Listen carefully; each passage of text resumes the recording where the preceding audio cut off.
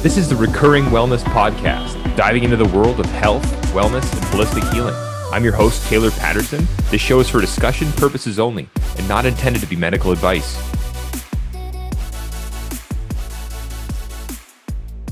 Welcome to the show, everybody.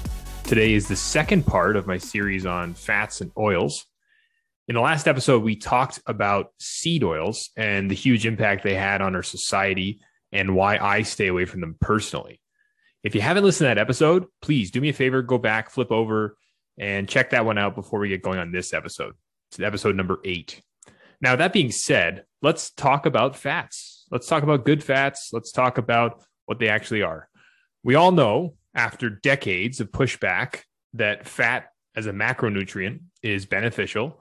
And in fact, it's actually necessary for our survival as humans.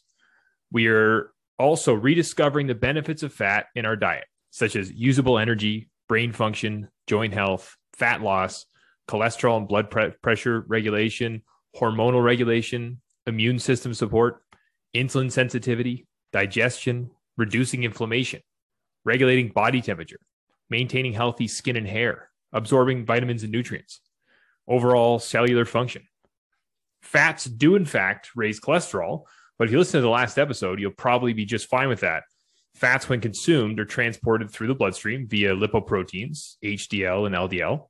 HDL was deemed the good guy because it collects excess cholesterol and transports it to the liver for excretion. LDL was deemed the bad guy because it deposits cholesterol in the body. However, after a lot of research, there's a good and a bad LDL, and it's been discovered. The bad LDL is small and dense, likely is to deposit itself into arterial walls.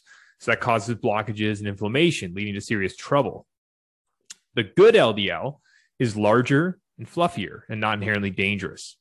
Saturated fats have been shown to raise LDL cholesterol levels, but not in the way that we now know to be dangerous, at least not in high amounts.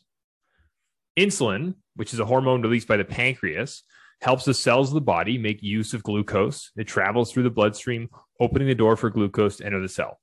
Glucose is either used by the body for energy, or it's converted and stored as fat for long-term use. Insulin resistance happens when the body has developed too much of a tolerance for insulin, making it less effective, requiring more insulin to tell the cells to take up glucose. Too much insulin creates hyperinsulinemia, which is a precursor for type 2 diabetes.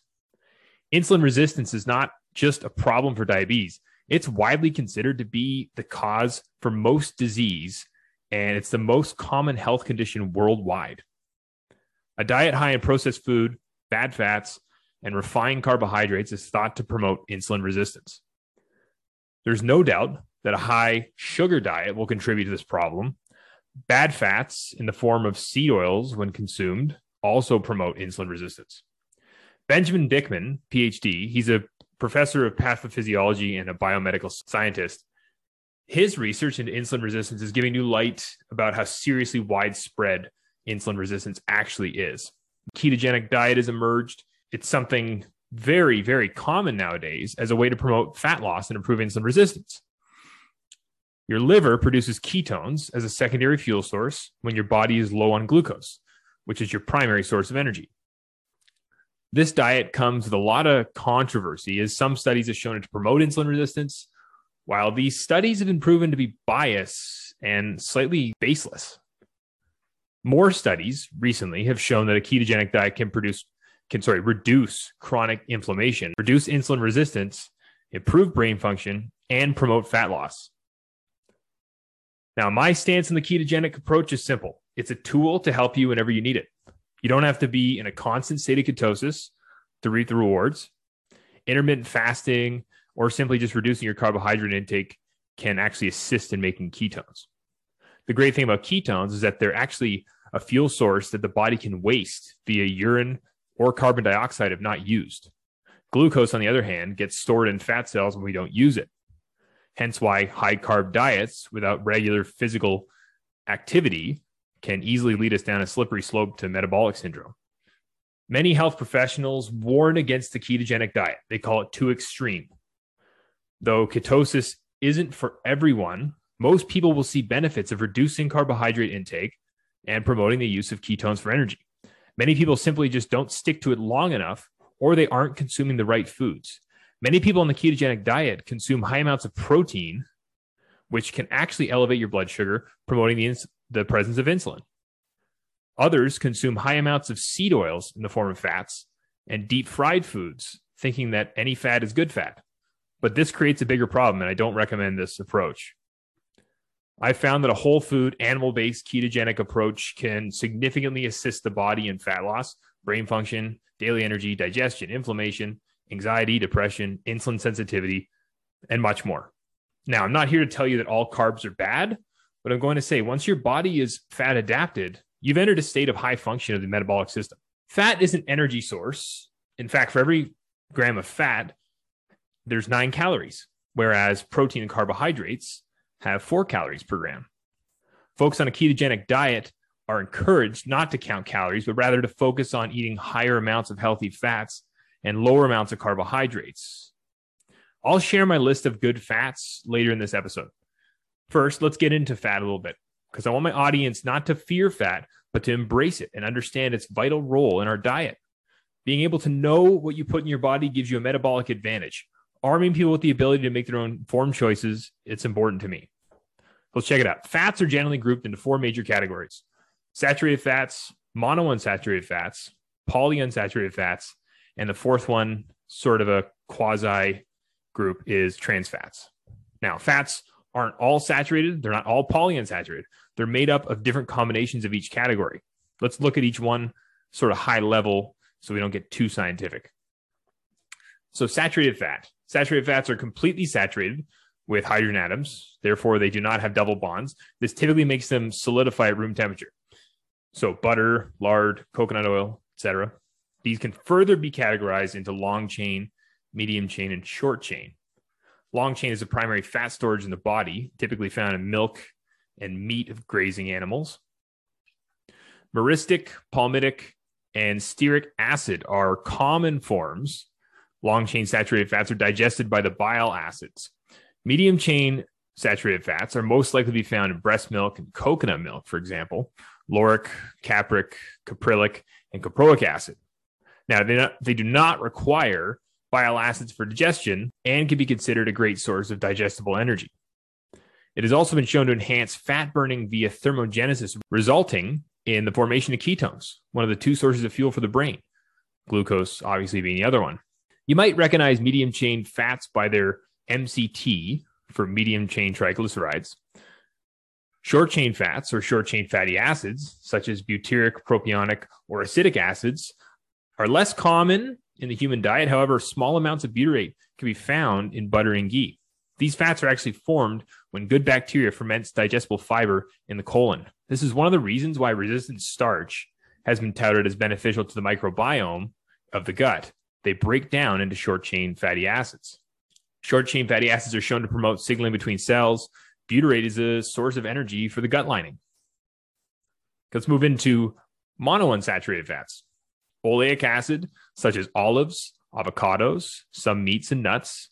These form structural fats of the body. Much like saturated fats, they're non-toxic even at high doses. These form structural fats of the body, much like saturated fats, and they're non-toxic even at high doses. Monounsaturated fats seem to be the only group of fats that the fat phobes, like the American Heart Association, and the fat-friendly groups, such as Atkins, myself, and others, actually agree on as a good fat.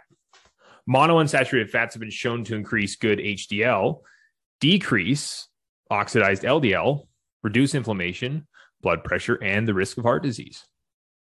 Next up is polyunsaturated fats, or PUFAs. If you listen to episode number 8, you'll have a little background on them. Due to their multiple double bonds, they're always liquid at room temperature. PUFAs are susceptible to oxidative damage at high temperatures. In the body, polyunsaturated fats play a role in forming cell membranes, regulating gene expression and cell function. Here are the 2 subcategories for PUFAs, omega-3 and omega-6. Omega-6 has 2 main fats, linoleic acid and arachidonic acid. Linoleic acid is an essential fatty acid, meaning it's not produced by the body. It's found in small amounts in fruits, vegetables, grains, and meats. It's found in large amounts in industrial seed oils. See episode number 8. Linoleic acid has been linked to gut dysbiosis, inflammation, vitamin E depletion, weight gain, liver disease, autoimmune disease, and premature aging. Arachidonic acid, ARA, has been found in animal foods such as chicken, eggs, beef, and pork. It's present in cell membranes and is responsible for cellular signaling, vasodilation, basically reducing blood pressure, growth of skeletal muscle. It's also abundant in the brain. Omega-3 has 6 main fatty acids. We'll touch on 3 of them, not to make it too complicated. Alpha-linoic acid, ALA, eicosapentaenoic acid, EPA, and docosahexaenoic acid, DHA. EPA and DHA are long-chain derivatives of ALA, found mostly in cold water fatty fish like salmon, herring, anchovies, mackerel, bass, as well as shellfish. EPA and DHA is where humans are found to be the most deficient. Even modest consumption of EPA and DHA, 200 to 500 milligrams, has been shown to reduce risk of heart disease by up to 35%. That's more than statin drugs. EPA is known for reducing risk of heart disease, irregular heartbeats, as well as fighting cancer, autoimmune, and more. DHA has a role in reducing heart disease risk, improving ADHD, inflammation, eye infections, Alzheimer's, and more. ALA can be converted to EPA or DHA, but this process is not efficient in people, especially vegetarians, the elderly, and immunocompromised people. It's thought that our Paleolithic ancestors consumed an average of up to 500 milligrams of EPA and DHA daily. The average American consumes about 90 to 160 milligrams today, daily. It's easy to see why omega-3 gets the good name it does and why omega-6 is thought of as harmful. Both are essential, but not equal. Finally, we have trans fats. There are actually 2 kinds of trans fats, natural and artificial. So conjugated linoleic acid, or CLA, is a naturally occurring trans fat that forms in small amounts when ruminant animals consume grass. So grass-fed animals produce CLA, less so in grain-fed animals. Interestingly enough, CLA has been linked to low risk of heart disease. It may help prevent and manage type 2 diabetes by improving insulin sensitivity, which we now know how big of a problem insulin resistance actually is. CLA has been shown to reduce cancer risk by blocking metastatic spread of tumors. Some research is showing it can help reduce body fat as well. Artificial trans fats are slightly different structurally than natural trans fats, but their effects in the body are major. Low doses of artificial trans fats have been shown to increase risk of heart disease, cancer, obesity, and other inflammatory conditions. Artificial trans fats actually promote inflammation, damage the lining of the blood vessels, increase the number of LDL particles, those little bad guys we talked about, and lower HDL cholesterol. Artificial trans fats have been agreed upon as unhealthy by most recognized organizations. However, they still do exist in some vegetable oil products.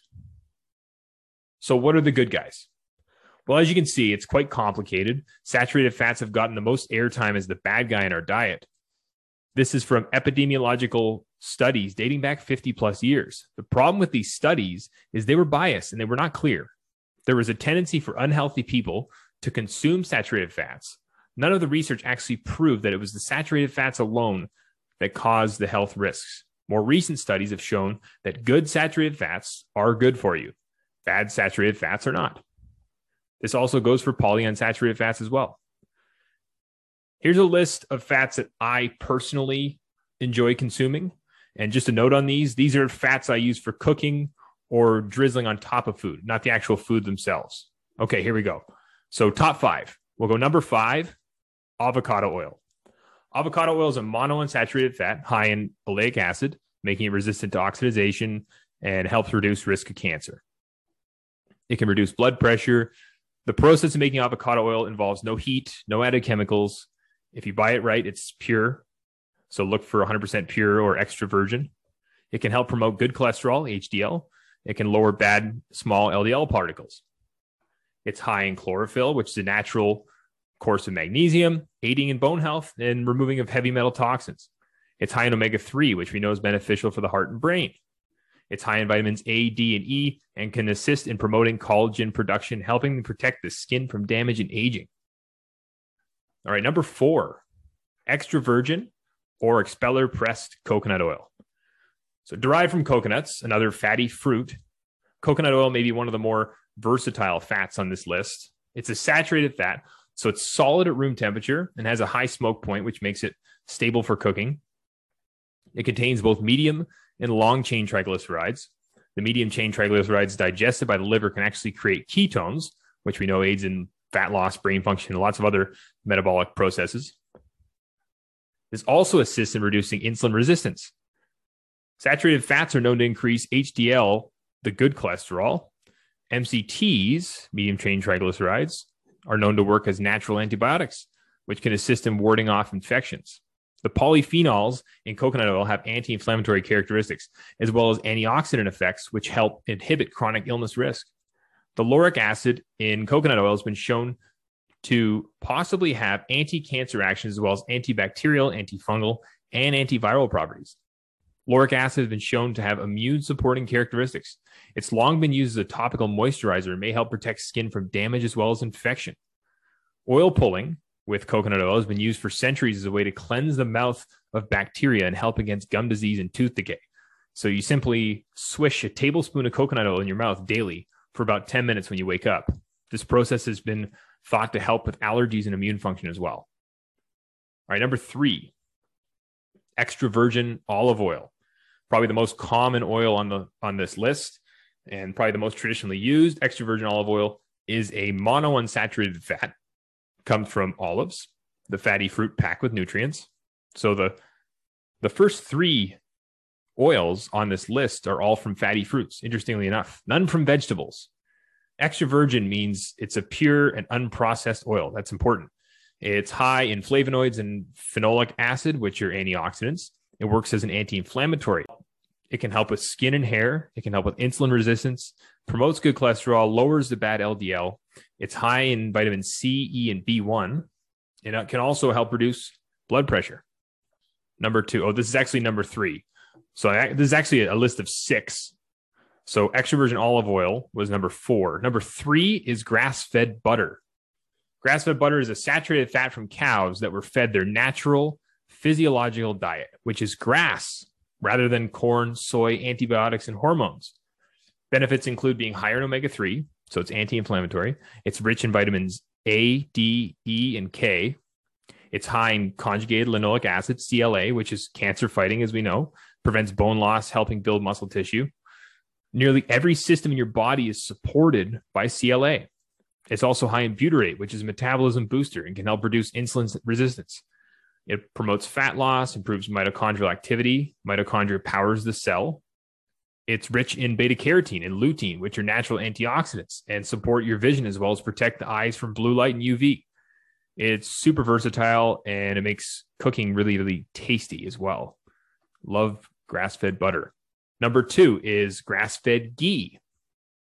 So if number 3 was butter, number 2 was ghee. Very similar to butter, ghee is a clarified form of butter that's been popular among Indian and Southeast Asian cooking for thousands of years. The difference between butter and ghee is that ghee has had the milk solids removed, making it slightly higher in saturated fat than butter. It also has a higher smoke point. These two have very similar health benefits, though. I could put them on either. I could reverse them. I can make 1, 2, 1, 3, doesn't matter. I personally prefer the taste of butter to ghee, but ghee is a little better to cook with at high temperatures. Also, for somebody with a sensitivity to dairy, the fat from dairy is almost never the culprit, so ghee would be a really good choice in that sense. Okay, and we're down to number 1. Number 1, grass-fed beef tallow. Another form of saturated fat. Beef tallow is rendered fat from cows. There's no actual processing to take place other than the removal of the fat from the animal and jarring it.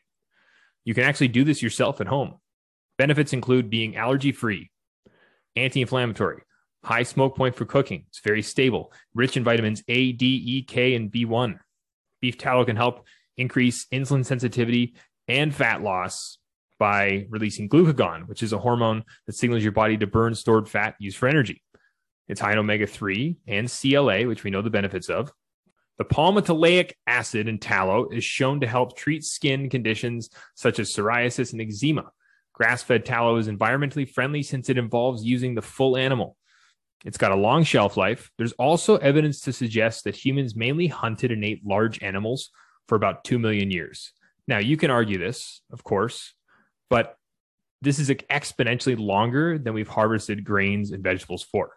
The main source of nutrients for us was organs from animals, muscle tissue, and fat from the animal. Grass-fed tallow is exactly that. It's animal fat from large animals that eat their natural diet, which is grass. I'm not trying to denounce vegetables or target vegetarians, but I want to be clear about my stance on animal foods, and they're beneficial to the human body, as long as we get them from sustainable sources and we know where we're getting our food from.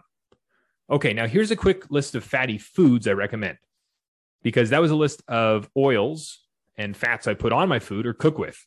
Here are some fatty foods I recommend. Eggs, the yolk specifically, fatty fish, salmon being my preferred, animal fat such as beef, goat, elk, deer, lamb, seafood such as scallops, mussels, oysters, and clams, avocados, olives, and macadamia nuts because they're higher in fat. Now, that was not an exhaustive list, but those are the foods that I will not hesitate to eat on a regular basis. And there we have it. Today's episode was all about fat, all about explaining how fat should not be feared. Fat is so beneficial for the human body. We need to know the difference between good fats and bad fats and the processing that's involved and what it does to our body. In terms of the ketogenic diet, many people recommend it. Others say that it's a little bit extreme. If you meet in the middle, use it as a tool to aid in fat loss, insulin sensitivity, brain function, and all sorts of other metabolic functions of the body, you're going to be better off. If you decide you do want to go on a full ketogenic diet, just make sure you're getting ample amounts of good fats, good amounts of clean protein, you're eating real food, staying well hydrated, and taking care of your lifestyle and all those other ways that keep you balanced. And that's it for me today. Thanks very much for listening, guys. We'll catch you in the next episode. Until then, keep fighting the good fight.